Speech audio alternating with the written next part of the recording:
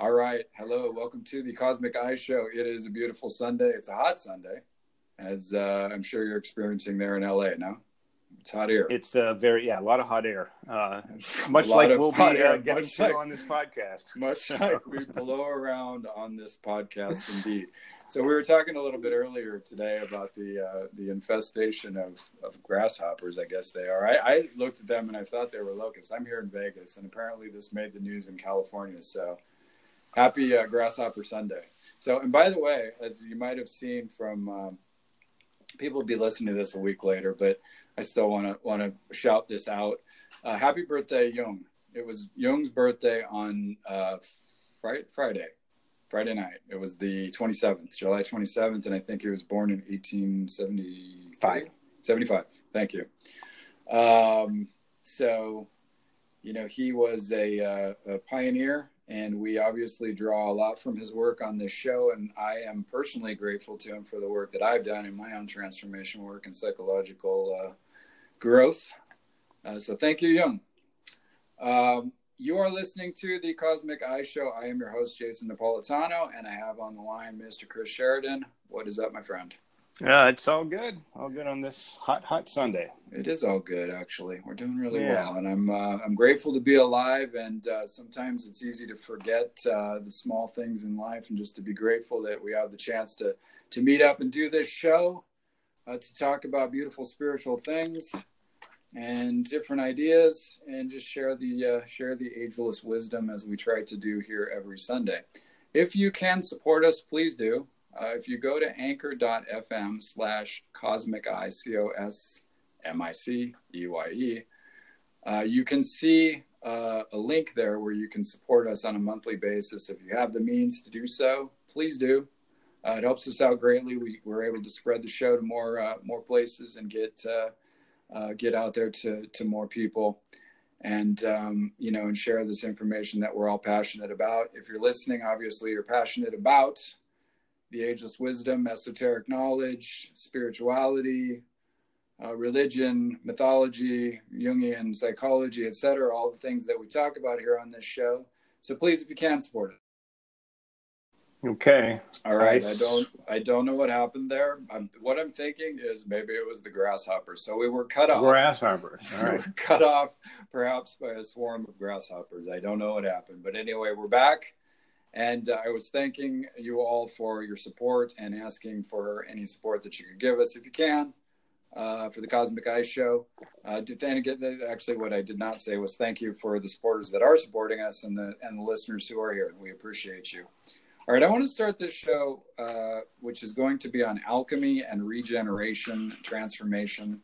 Kind of a rough outline. We're going to talk about the art of alchemy, esoteric alchemy. And the sort of transformational process. But I wanted to start this out with a little reading from the Daily Word. Do you know the Daily Word, Chris? You do, right? The little Unity? Yeah, the little Unity magazine that they do. This is not the Daily Word for today. This is the Daily Word from December 2017. December 30th, 2017. But I like this one. It's about kind of growth and expressing oneself. So I'm going to read through it. I live and grow into my purpose by expressing my true self. An example of divine order can be seen in the gentle unfolding of a rosebud into a beautiful bloom. The rose naturally fulfills its purpose by sharing its beauty with the world. In the same way, divine order works through me. I turn to God life within for my hidden treasures to unfold and express. Divine life supports me in expressing the unique gifts, treasures in my heart that have been within me since birth.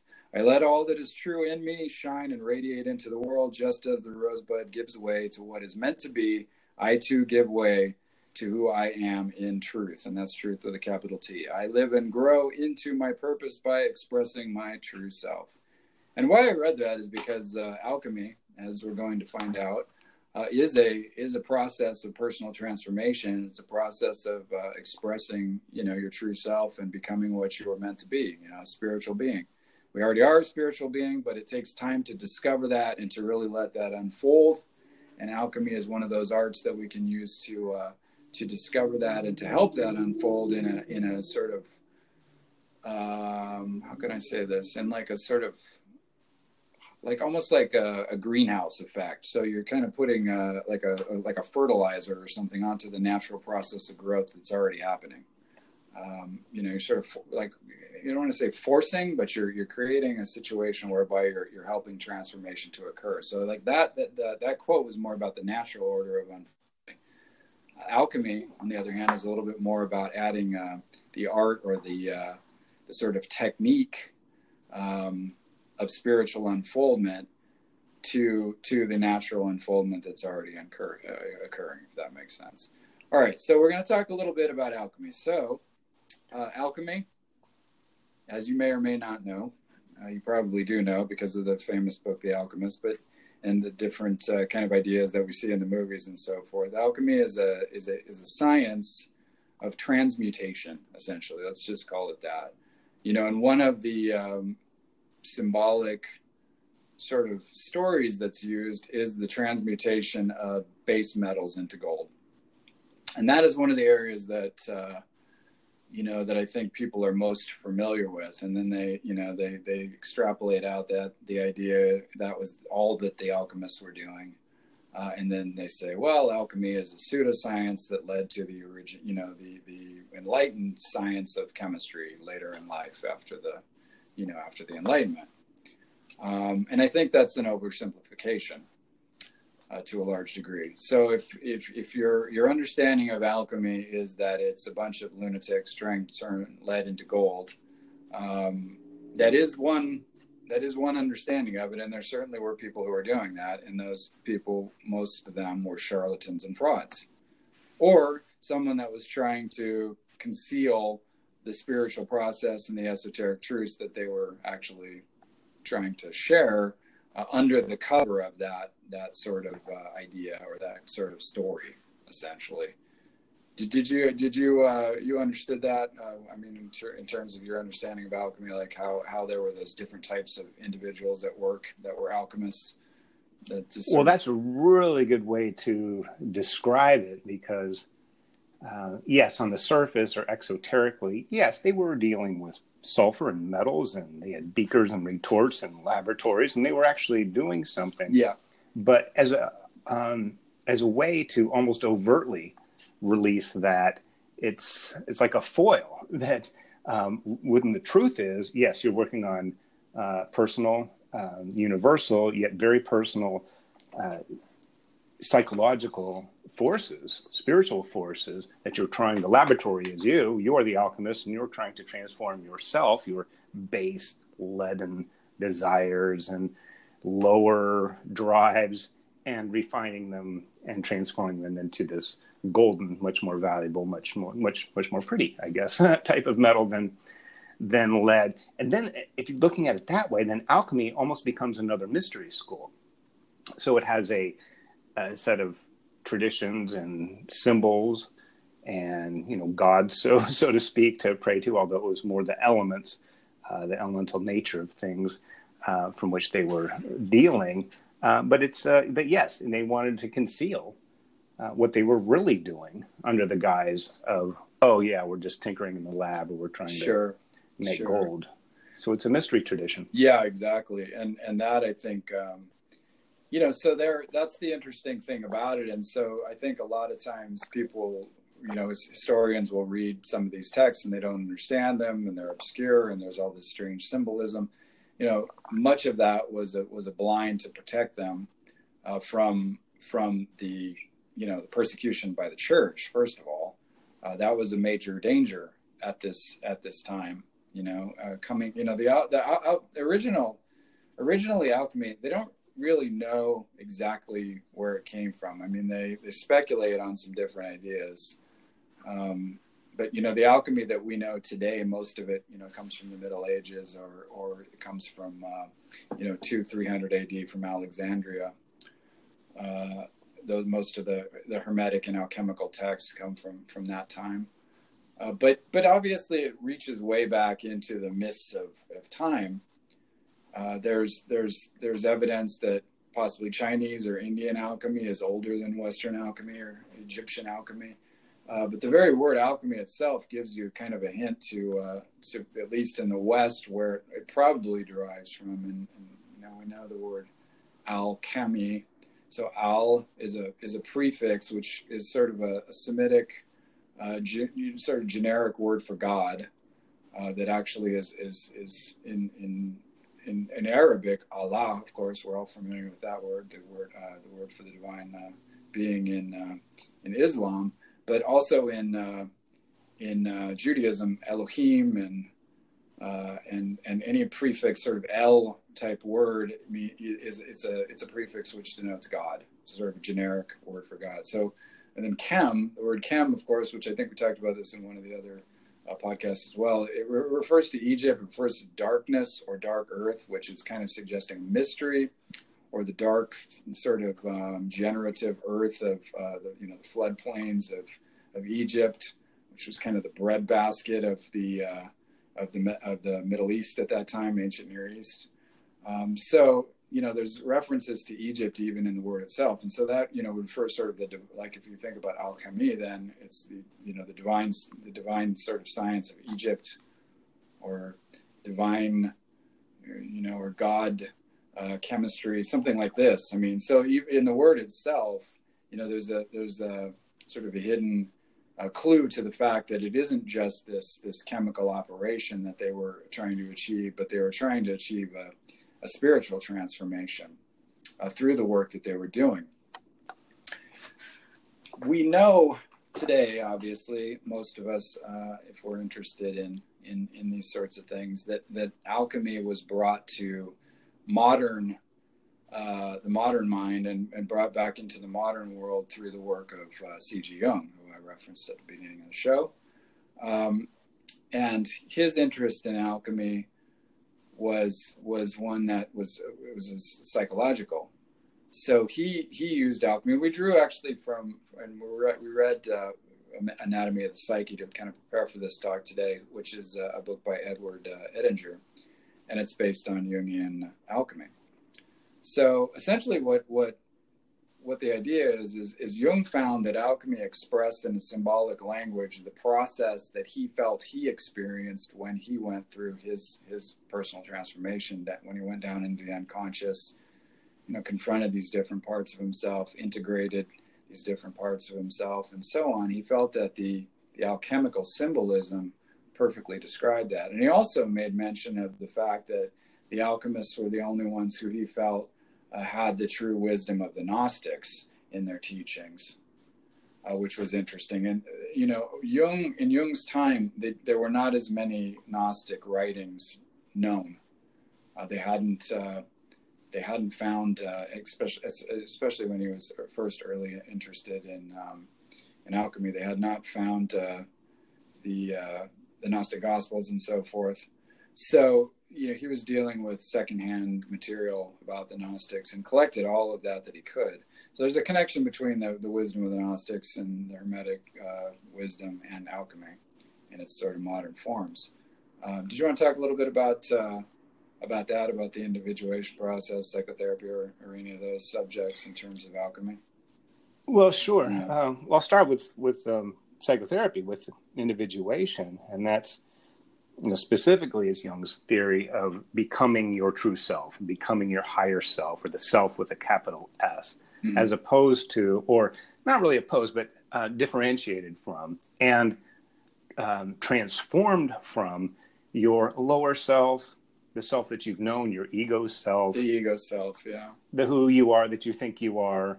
But underlying that is a lot of people believe that there is a much higher self, your inner wisdom, the Buddha within, the Christ in you. It's really in a lot of traditions, and even if you don't believe in any of that stuff, to believe that there's a better part of you, your better angels, your better nature, and through that, you kind of become something else psychologically. I don't like the sound of the word, but it's almost like psychological puberty in the sense that the boy has to, and the girl, they have to die in a sense to become an adult, male or female. That part of yourself within, physically, you're transformed. Yeah, you're still you. Still have the same name. As well, though, yeah. I mean, your body is literally transforming into a different form of body, isn't it? Oh, well, you're able to reproduce at Yep. that point. I Yeah. mean, that's the, and you can't go back, but you also can't stop it. Sure. It's going to happen anyway.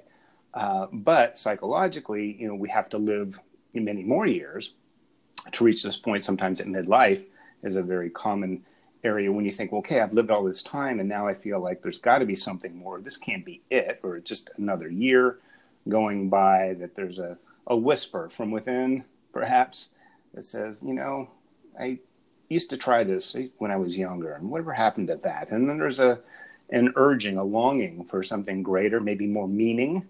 I know a lot of, not personally, but I do, well, a few very successful people who then later on in life, after they're done with the conquest and the overtake and the stock portfolio, they want to give it back. Okay, well, here's something with more meaning. I spent my first part of my life acquiring all this, and now I want to release it, just like you would do with wisdom.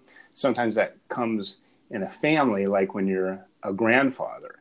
That becomes a different type of wisdom you're going to impart on the grandchildren than you would as a parent to the children. So it's a little bit different. You're in a different place. Yeah, that makes sense. It's a transformation, and there's stages of our lives in this exterior world that we live in, and we see them in the growth process. And I think what the alchemical symbolism does is it helps us to get a grasp on the internal stuff that's going on, those internal changes and the stages of those internal changes, so that we have a language to talk about that. I think that's what Jung described. And you have a visual symbol, to exactly. Look at something and observe something that is really kind of an invisible internal. Mm-hmm. And it's the connection. That's this worldview of the alchemist, is that, and also with depth psychologists, is that there is a deep, deep connection, very strong connection between the inner and the outer worlds. Yeah. Exactly. As above, so below; as within, so without, from the Hermetic tradition, and it's that concept that I believe Jung was getting at. That this, the why use alchemy? Yeah. Because we need something, or to, like, another example would be Masons or Freemasons, as opposed to a stonemason, where a stonemason might actually build a building with rocks and stones and tools and things like that. Esoterically, we can the Freemasons look at it doing as, that within. Yeah, you're building your own character. You're building your family. You're building a community. You're not just building a building. You're building all these invisible things. But they use the language of construction, sure, as a metaphor, as a symbol, as an allegory for this. So apparently, Jung found that even more so than some of these other traditions that kind of do the same thing, or work in the same way, that alchemy in particular really got to that. And I'll finish this segment by saying that one of the also connections is this this darkness. Well, that's the shadow. That's the unconscious. That's the laboratory of the individuation process, and you become the alchemist. Well, not only is it the laboratory, it's also the material that one uses to fashion into the gold. It's the prima materia. Yes, that which you start with. Yeah, that shadow material, those rejected parts of ourselves, the crap, the dross, all of this stuff that we're trying to hide down in the shadow about ourselves that we don't accept. That's what we actually have to work on for the true regeneration or transformation, right? Yes, definitely. So speaking of that, I want to read something, because you were talking about the inner and the outer. I want to read something from Secret Teachings. This is in the chapter, The Theory and Practice of Alchemy, from Manly Hall's Secret Teachings of All Ages. This is part 1. It's on page 499 of the Reader's Edition. That which is true in the superior is true in the inferior. If alchemy be a great spiritual fact, then it is also a great material fact. If it can take place in the universe, it can take place in man. If it can take place in man, it can take place in the plants and minerals. If one thing in the universe grows, then everything in the universe grows. If one thing can be multiplied, then all things can be multiplied. For the superior agrees with the inferior, and the inferior agrees with the superior. So, he's pointing out that same lesson there. And, alchemy, as a sort of a transformational process, I think the value of it lies in the fact that you're taking something that was sort of considered worthless, some part of yourself, or some idea, or some ideal, or some experience, or something within, and you're literally rejuvenating it, transforming it into something higher, and then manifesting that in your life. And I think one of the great symbolic representations of that is like the phoenix that rises out of the flame. It comes out of the ashes, rising out of the flame. It's something completely new. And alchemy offers a sort of a way to do that. And it's not just in the experiments, because most people are not obviously going to create an alchemical lab. I mean, we all have this vision in our mind. We've seen it in the movies of a wizard toiling away in his lab, stoking the furnace, and you've got your, alembic, and, you're boiling matter, and there's, bubbling going on, and things moving around, and flashes of brilliant light, and, like an ancient chemist in his mystical laboratory. And those are all beautiful pictures, and they're interesting, metaphors and mythologies. But I mean, really what's going on is that we're transforming our lives. We're transforming our inner lives and outer lives through different practices.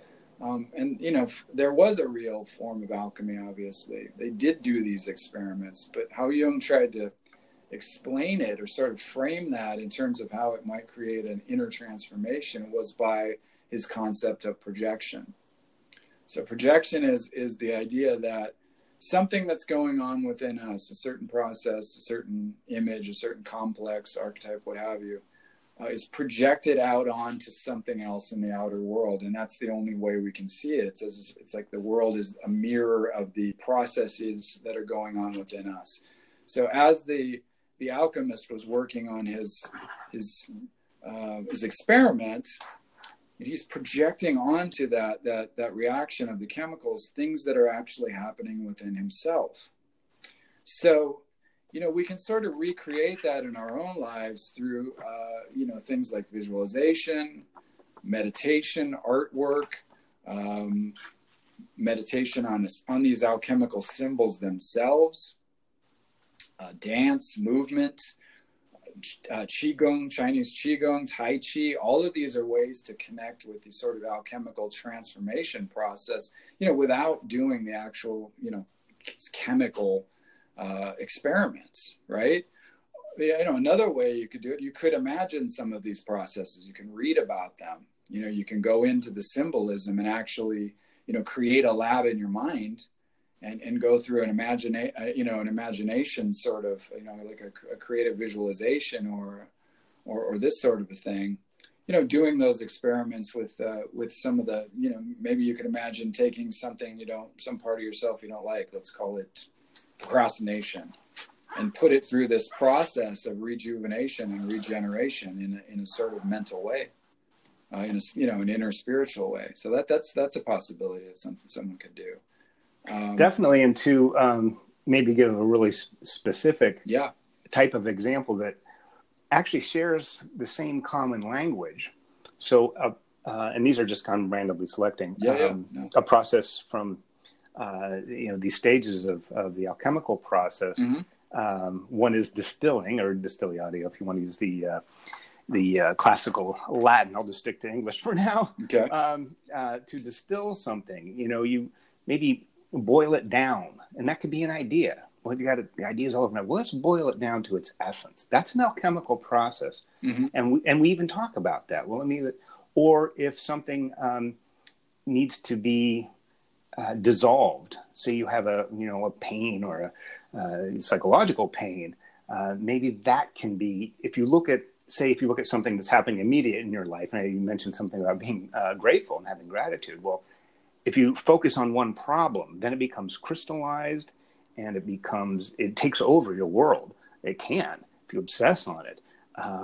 But if you want to dilute it, so that's another alchemical process, literally kind of like pouring water into something to dissolve it, that maybe you're this particular problem you're so concerned with, or this injustice somebody did, maybe if you look at the large view and see, oh, I'm grateful for this, grateful for these other things, you're bringing this healing water in, and then you're, instead of this, it being like a rock, it's all dissolved and kind of spread out over a larger area, or in a fluid like the chemist would or alchemist, then you're diluting it and you're dissolving it. It's not a clog in the artery or something. It's or in your psyche.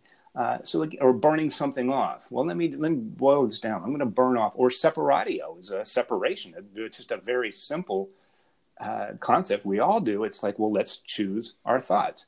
And if I look at myself and say, well, wait a minute, let me separate the wheat from the chaff. Is this something I really want to be thinking about?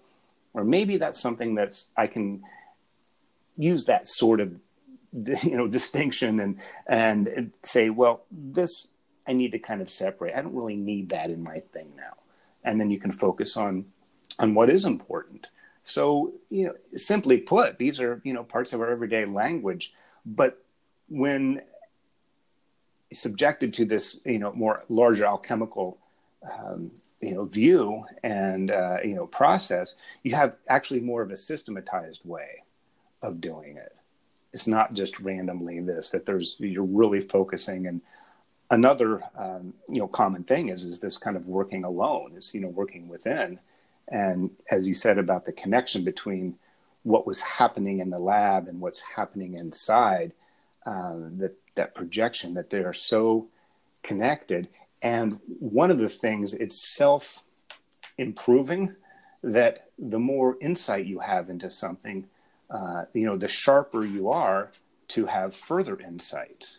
So the alchemist, by doing these operations, got smarter and better by doing these things. So now they have an even better mind and way of looking, vision, to then, go further.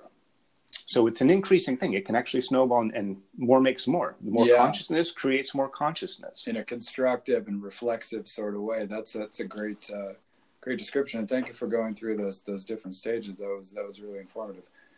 It's interesting too, because I was listening on YouTube to Terence McKenna and one of his talks on alchemy. It's a Hermetic one, I think. I don't remember the exact title of it, but most of them he touches on Hermetic and alchemical ideas when he's not talking about psychedelics. But it's funny because at one of the beginnings of one of his talks, he said, I really wanted to talk about the Hermetic history, and I want to talk about alchemy because I'm just kind of sick of talking about psychedelics. I wish I could do a good Terence McKenna impression, because he has such a great and unique voice, but I cannot. I'm going to work on that, though. I'm going to work on my Terence McKenna. All right. And anybody who's listened to him knows what I'm talking about. But he was talking about how chemistry is a sort of, like, most people talk about alchemy as a proto-science or a pseudo-science that eventually turned into this pristine thing we have called chemistry. He kind of flipped that on his head and said, chemistry is the sort of material side of alchemy, stripped of its spirituality and depth and connection to God. And I thought, wow, what a cool way of looking at that.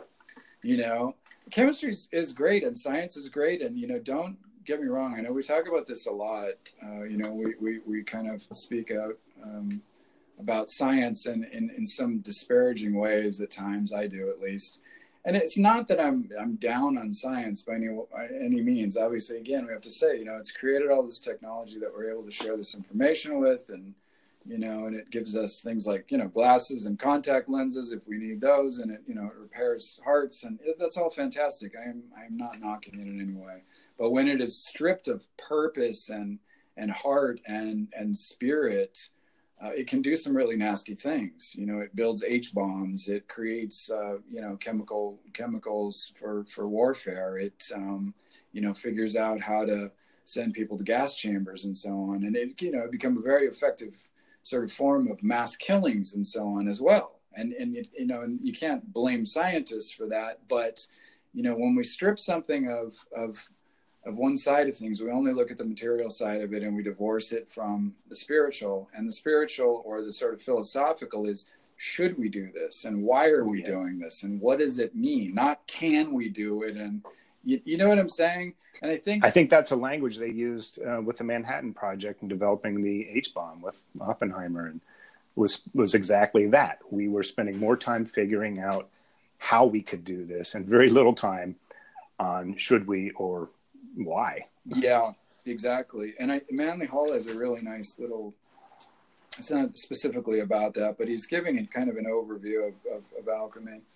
And I like this very much. He says, this is on page 498, Reader's Edition. Alchemy teaches that God is in everything, that he is in one universal spirit manifesting through an infinity of forms. God, therefore, is the spiritual seed planted in the dark earth, the material universe.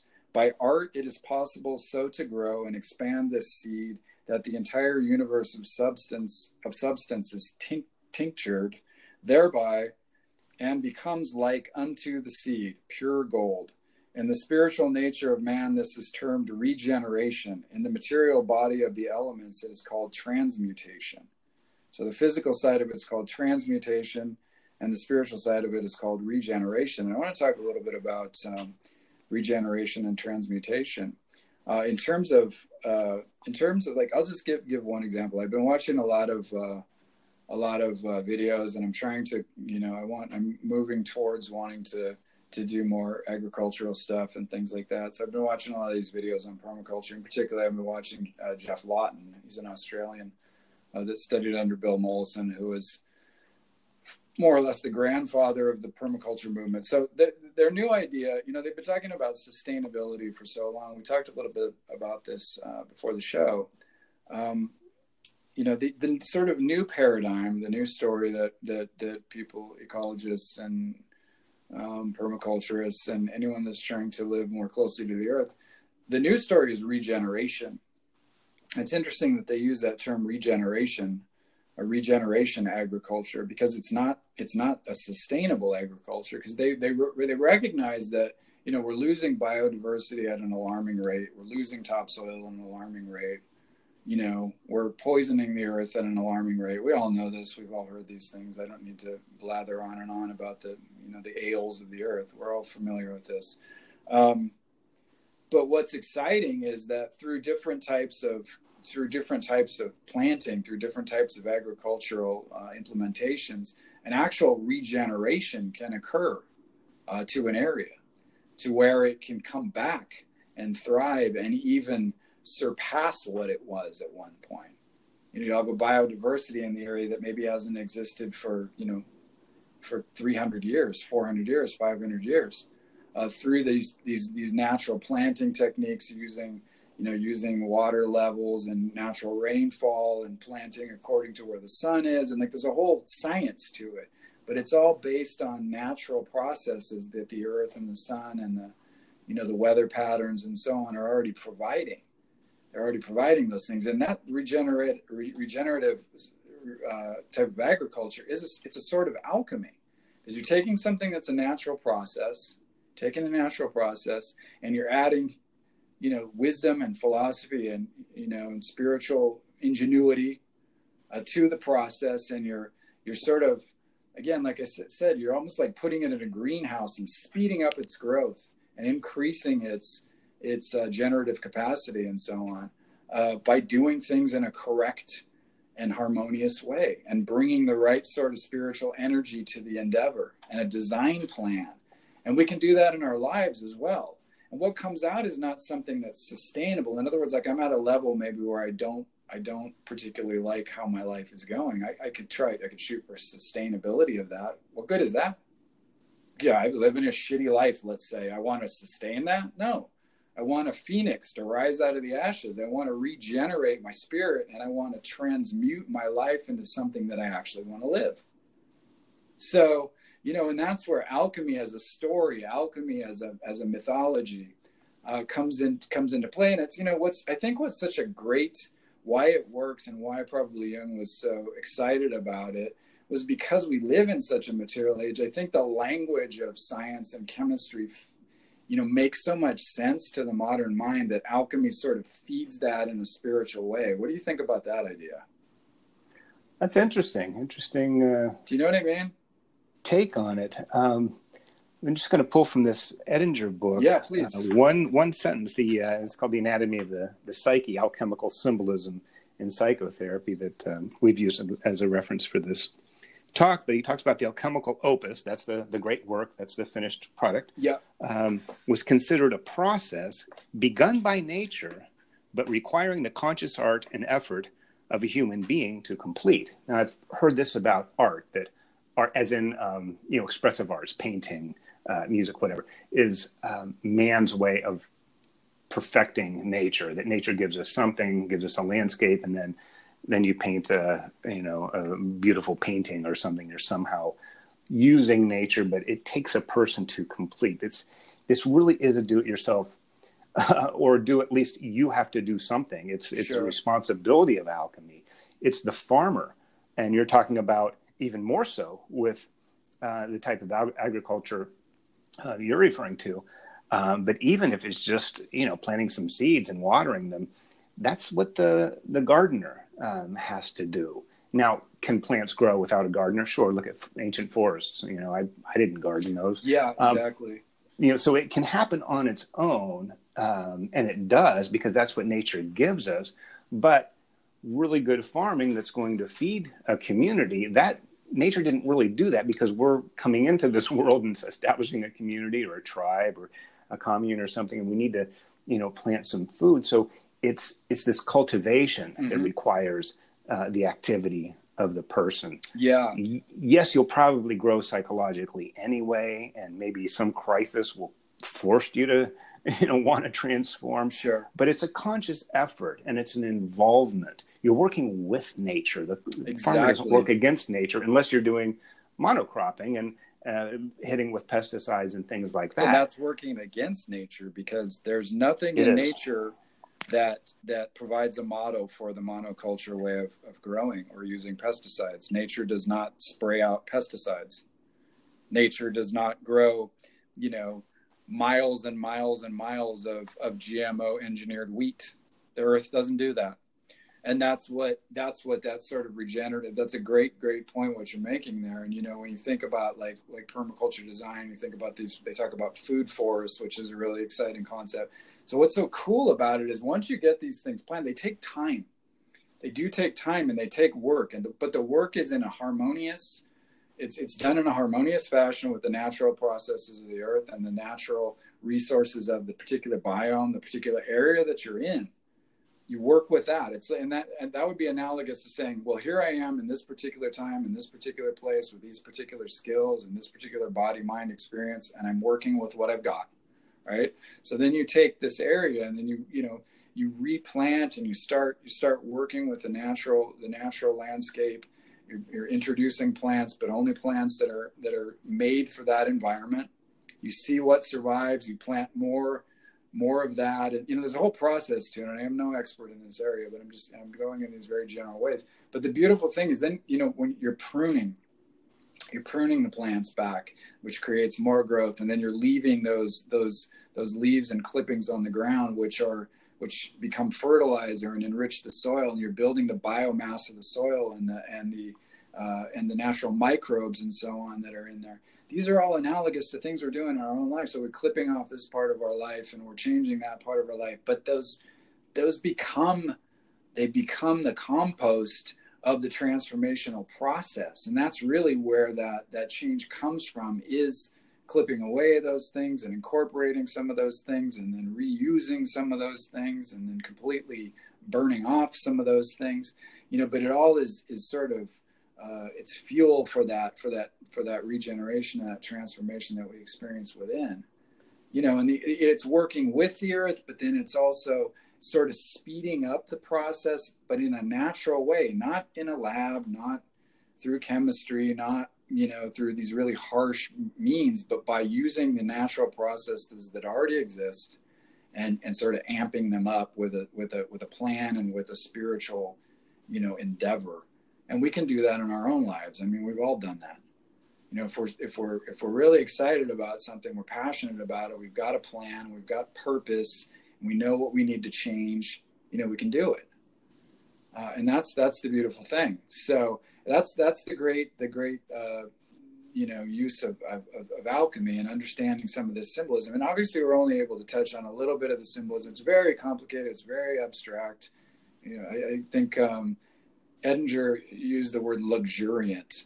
I love that, because it's contradictory. It's very artistic and creative and, and complicated and so on.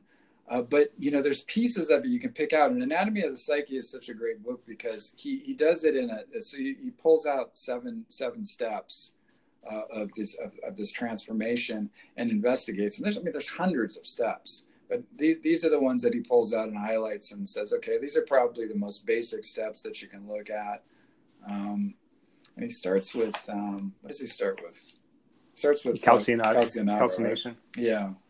And then goes, and that's a great place to start because it's when you burn something, it's like a purification, and that's usually what a lot of magicians or practitioners in certain arts, you want to purify yourself, especially in religious ritual. That's why you put an ash.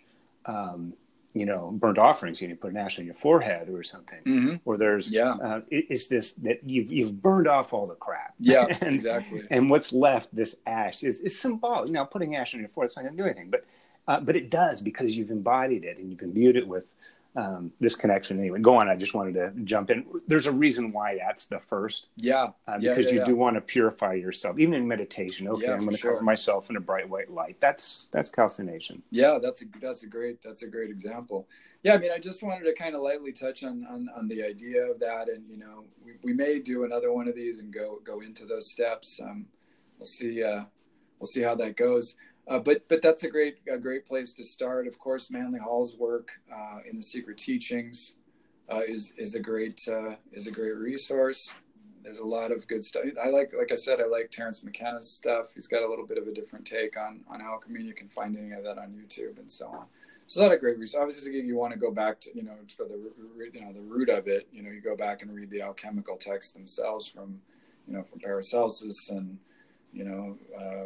Basil Valentine, and there's countless Raymond Lully, and just hundreds of these famous alchemists. But going back to the sort of modern source, where you go to Jung, of course, his Mysterium Conjunctionis, or Psychotherapy and Alchemy, or Psychology and Alchemy, excuse me. And then there's a couple more. I think Aeon has quite a bit of alchemical stuff in it. So. It's all there. It's all there, and you can look into it. We just kind of wanted to touch on some of the the big picture ideas, the ideas of transformation and regeneration. Why alchemy is still a legitimate and important mythological sort of structure for today.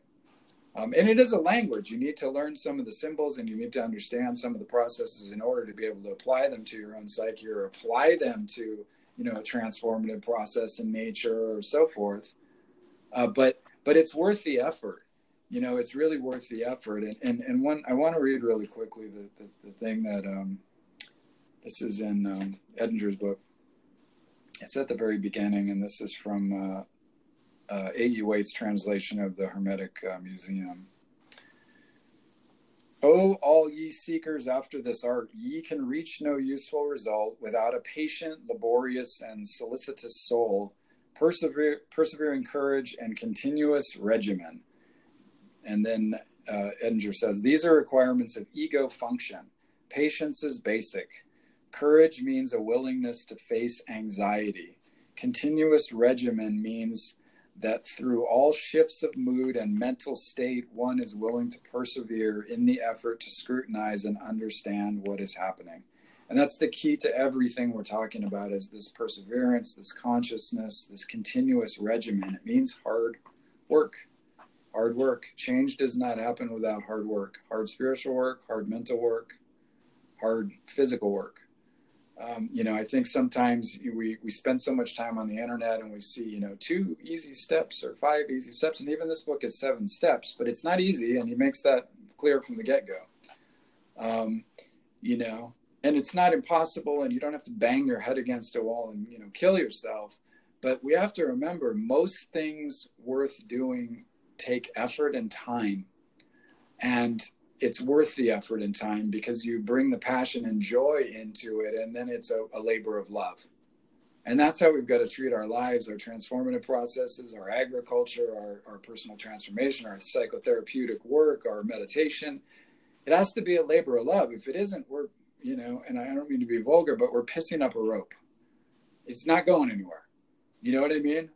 So that's where, we've got to put the time and effort into our own transformation process. We lean, of course, on the divine, and we look to the divine, and that's where all real change comes from. We know this, but there's an expectation, I think, that we're going to put in some effort, and we're going to be met more than halfway, but we're going to put in that time and effort. Do you have anything to add in that? Because with that, I'm probably going to wrap it up, unless you have much more you want to add to the alchemical discussion today.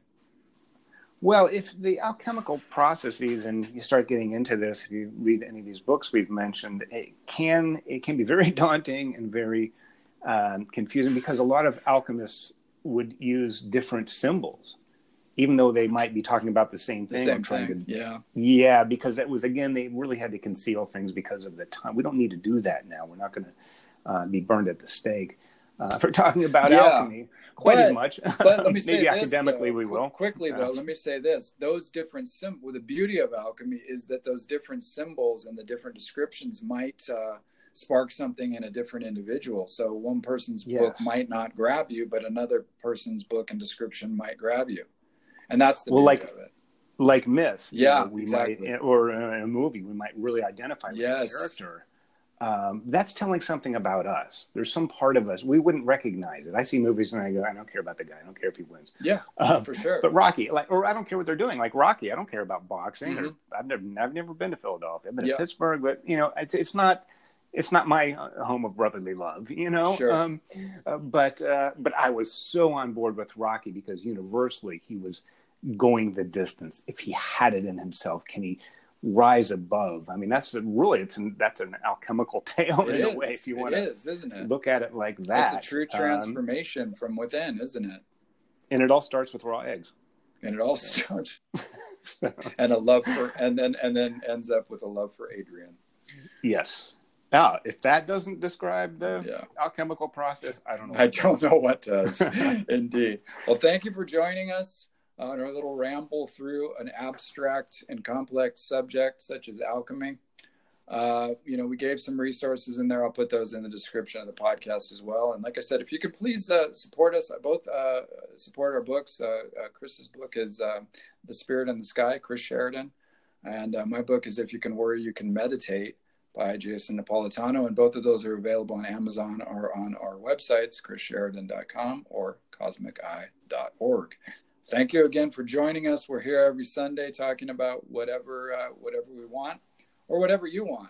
So if you want to go to anchor.fm/cosmiceye, you can get in touch with us through there, and you can actually call and leave a message on there and tell us if there's a subject you want to hear about or give us some feedback or what have you. Thank you again for listening. Thank you for supporting. Have a great week. Goodbye. Thanks, Chris, for showing up yet again. I appreciate your support, and I'm grateful you're here. Goodbye, and God bless.